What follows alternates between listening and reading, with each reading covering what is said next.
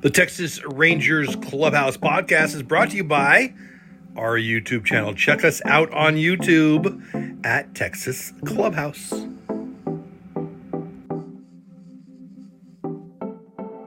Star closer Josh Hader is off the market. He is on the Astros. I hate it. Let's talk about it next here on the Texas Rangers Clubhouse. Hey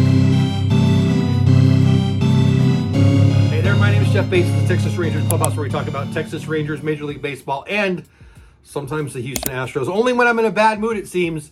Josh Hader, the best closer on the market, is no longer on the market, like I already said. He is a member of the Houston Astros bullpen. I hate this so much. Jeff Passan says, breaking, star closer Josh Hader and the Houston Astros are in agreement on a 5-year, $95 million contract, a source tells ESPN. The deal contains no deferrals. It's the largest present-day value contract for a relief pitcher in baseball history. He continues. Josh Hader joins an Astros bullpen that already has an elite closer in Ryan Presley. They'll be the best 1-2 punch in the game.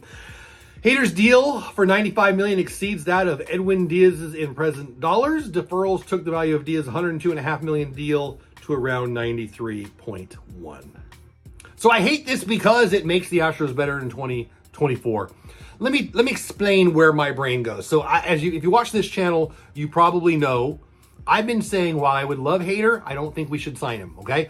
Obviously, he would have made the Rangers the favorite to win all of the AL. We need somebody in the back. He's the best by far. But how much he was asking for, well, now how much he got? 5 for $95 million. That's just too much for a closer. Most closers aren't good that long into their careers. Now, he's elite. He is elite, elite, elite. So what does this do for 2024 and 2025?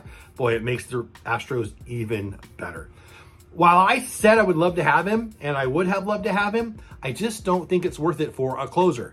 Now, that said, what do we do with that money that we didn't spend on Hader or whatever? Well, we still got to go get another. Well, I think we still need a closer. It could still be Leclerc. It could be Spores.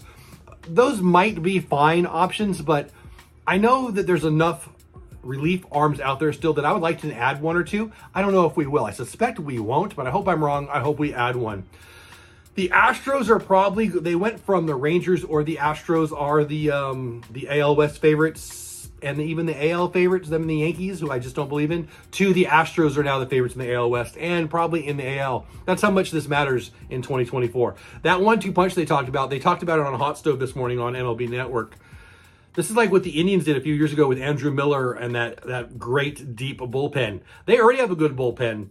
They've lost a couple people, but Josh Hader and Ryan Presley in the back, that's amazing. For a team that plays a lot of games because they play in the playoffs every year, one more arm in the bullpen is just, well, it's huge.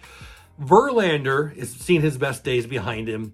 Framber Valdez looked very hittable the last second half of the year. Hunter Brown had a great first half of the season, but not so much a good second half of the season. So I was excited, looking forward to anticipating the Astros coming back to earth a little bit as it relates to their starting pitching for sure. And this is a good response to that truth.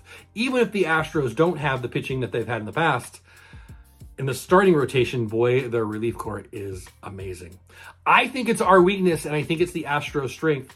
That's a little scary. So I say again, as much as I'm a Rangers homer, I think this takes the Astros to the favorite in the AL West and the favorite in the AL, at least for now. Point counterpoint, let's see what the Rangers do. I suspect they do nothing. I hope I'm wrong. I hope they add an arm or two. We'll see. Josh Hader is in Houston. What say you? I hate this so much. Now, Josh Hader comes with some baggage. In Milwaukee, he said some things that people didn't love. I like the guy. I think he's a little bit eccentric. He's a little bit crazy. Those left-handers that throw 140,000 miles an hour seem to be that way sometimes. I would have been happy to have him. I just thought it would be too expensive, as I've already explained. But, you know, he does come with that baggage. He also told the Padres management last year, hey, I'll pitch the 9th inning and that's it. You can't pitch me in the 8th inning. In the past, he's done that. There's been speculation, well, maybe that was about, hey, I want my contract at the end of this year, and he's saving his arm. So maybe the Astros will get to pitch him in the 8th inning and the 9th inning. Or maybe it just doesn't matter. Maybe they just give him the 9th and they give Presley the 8th. All of this to say, while I wouldn't have signed him if I was the Rangers purse strings guy, budget guy, GM, I hate that the Astros got him. I wanted him. I just thought he would be too expensive. And, well, here it is. They spent a lot of money. Maybe the back end, it helps us because in the back end, he won't be elite, but 5 years of Josh Hader in Houston, well, that doesn't sound so fun for us.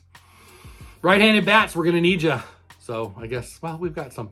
Anyway, I'm less than happy. Love it when the Rangers get people. Hate it when the Astros get people. What say you? Does this make the Astros the favorite in the AL West? Does this make the Astros the favorite in the AL? I hate to say it, but I think it does. Let me hear from you. Thanks for watching. Have the best day ever. Go Rangers. The Texas Rangers Clubhouse is brought to you by our YouTube channel. You should go check it out. Subscribe at Texas Clubhouse on YouTube.